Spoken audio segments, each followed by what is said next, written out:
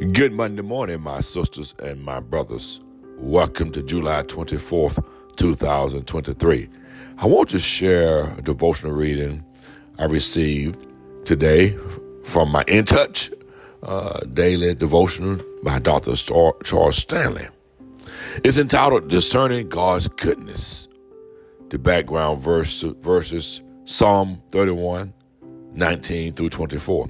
We have often heard people say, God is good when all is going well. But what about when life doesn't look like what we expect?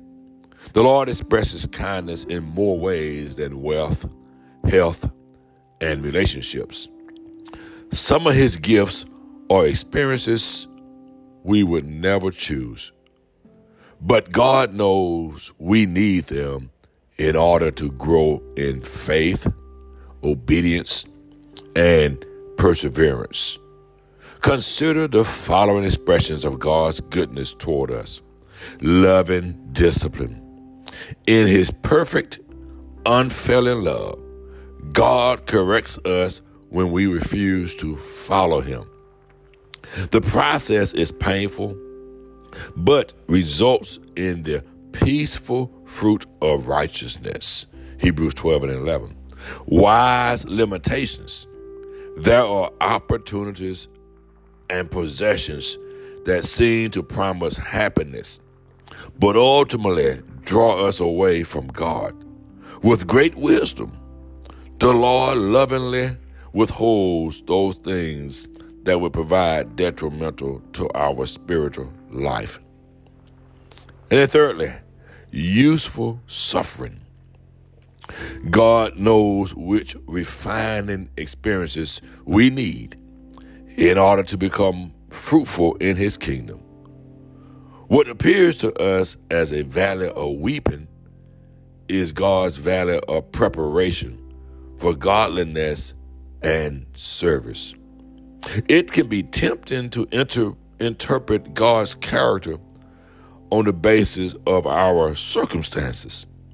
If evidence compels us to doubt his goodness, we must remember that while his gifts come in a variety of wrappings, they are always beneficial.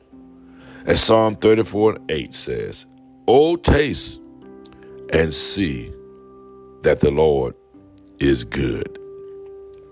We pray you have a wonderful, miraculous Monday, my sisters and my brothers.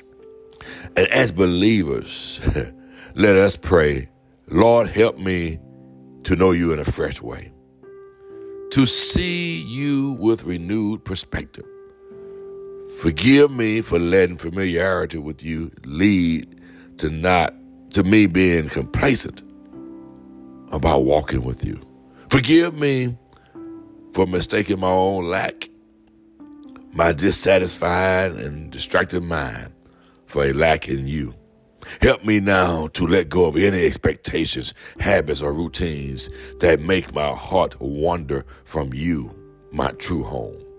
Help me now to notice again the way you surprise me with the grace of your attention and care.